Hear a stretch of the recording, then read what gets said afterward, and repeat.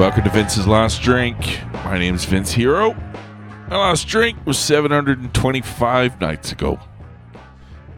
How are you? How is your January 2nd? Are you in the groove? Are you? Have you embedded all your new habits? Have you purged yourself of previously bad behaviors? Huh? Good. I'm going okay.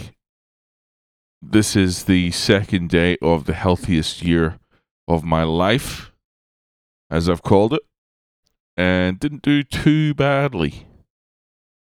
I so far I've stuck to my calorie limit, thanks to fucking Subway. I went for a fucking hour and 20-minute walk in the sun, which is pretty nice. I did a bunch of cleaning and shit. I threw away some old fucking ugly plants that have been looking at me for months. What else did I do? I bought a video game. I bought Madden 2023. I haven't opened it yet, but I'm going to fucking fuck around with that at some point. I've been busy. I've been hustling. I've been doing my thing. I've been opening up my mind. I've been opening up my mind to new things. I spent 45 minutes listening to a neuroscientist talk about dopamine management, which was interesting. However, he's one of these motherfuckers that's so smart, you can sort of feel like you remotely understand what he said, but you try and explain it and you sound like a fucking dodo. I'm not even going to try. The main thing I took away is that the term dopamine hit is only accurate if it's in reference to recent history. What the fuck do I mean by that? Meaning that a scroll on Instagram will not act as a dopamine hit if you have just been doing cocaine. You know, there has to be a baseline dopamine level, and whatever the dopamine hit is has to be something that releases more dopamine than the previous activity. So that kind of made sense to me, because I think I'm still fucking I'm in a dopamine trough, and have been for fucking years, chasing the dragon, trying to get some sort of something. So I'm trying to look at ways to increase my baseline dopamine level. I don't know how the fuck to do that. So that's anyway why I was listening to this that's why I was listening to this prick. So that was kind of good. I feel like I learned something, even though I can't even explain remotely what I did learn. And I opened up my mind to some new music today. For many's the year, I have been unsatisfied with hip-hop or rap music. And I understand why. What was missing for me was what I used to hear in the old days. Was fearlessness, was bravery. It was a willingness to say, fuck you. You know? And I don't see a lot of people saying that these days, you know? There's a lot of playing it safe. Drake, he's supposed to be the guy. I can't listen to Drake. Drake's fucking...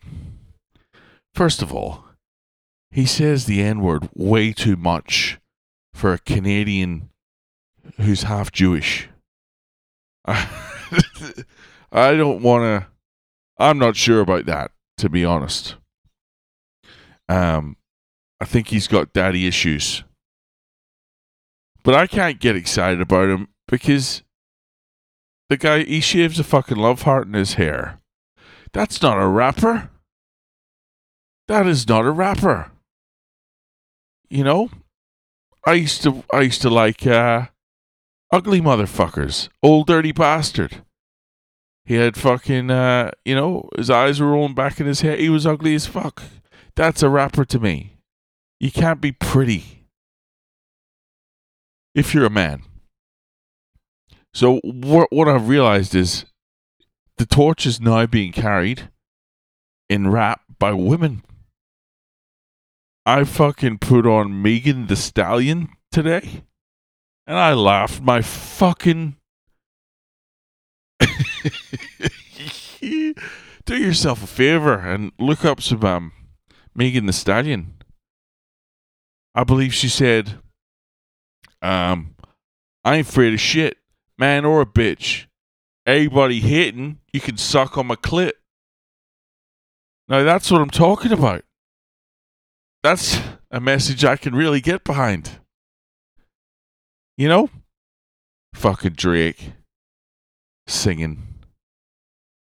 So it's opened up this new world of female rap, because she's definitely got her things. You know, she was passionate about probably 3 or 4 core themes. You know, you could tell this album was very very focused around some things that were on her mind in particular. Like, for number one, fake bitches. Right? There was a lot of talk about there being a need for some regulation around bitches' fakeness. She made that very clear. She also made it clear that she likes dick, consistent dick, but she wanted to make it very, very clear that she's never had to chase dick. All right, that was a constant theme. Her nails and accessories were a constant theme, and the quality of her, let's just say, the area lower than her belly button, higher than her knees, just that kind of general area, front and back, heavily featured. So I look forward to the next project.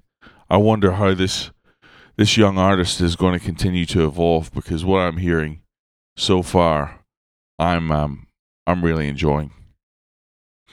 So, thanks for listening. I hope your 2023 is going really well. And in closing, let's quote the great Megan Thee Stallion: "Don't be afraid of shit, man or a bitch. And if you got haters, they can suck your clit." Okay? Keep her lit. Bye.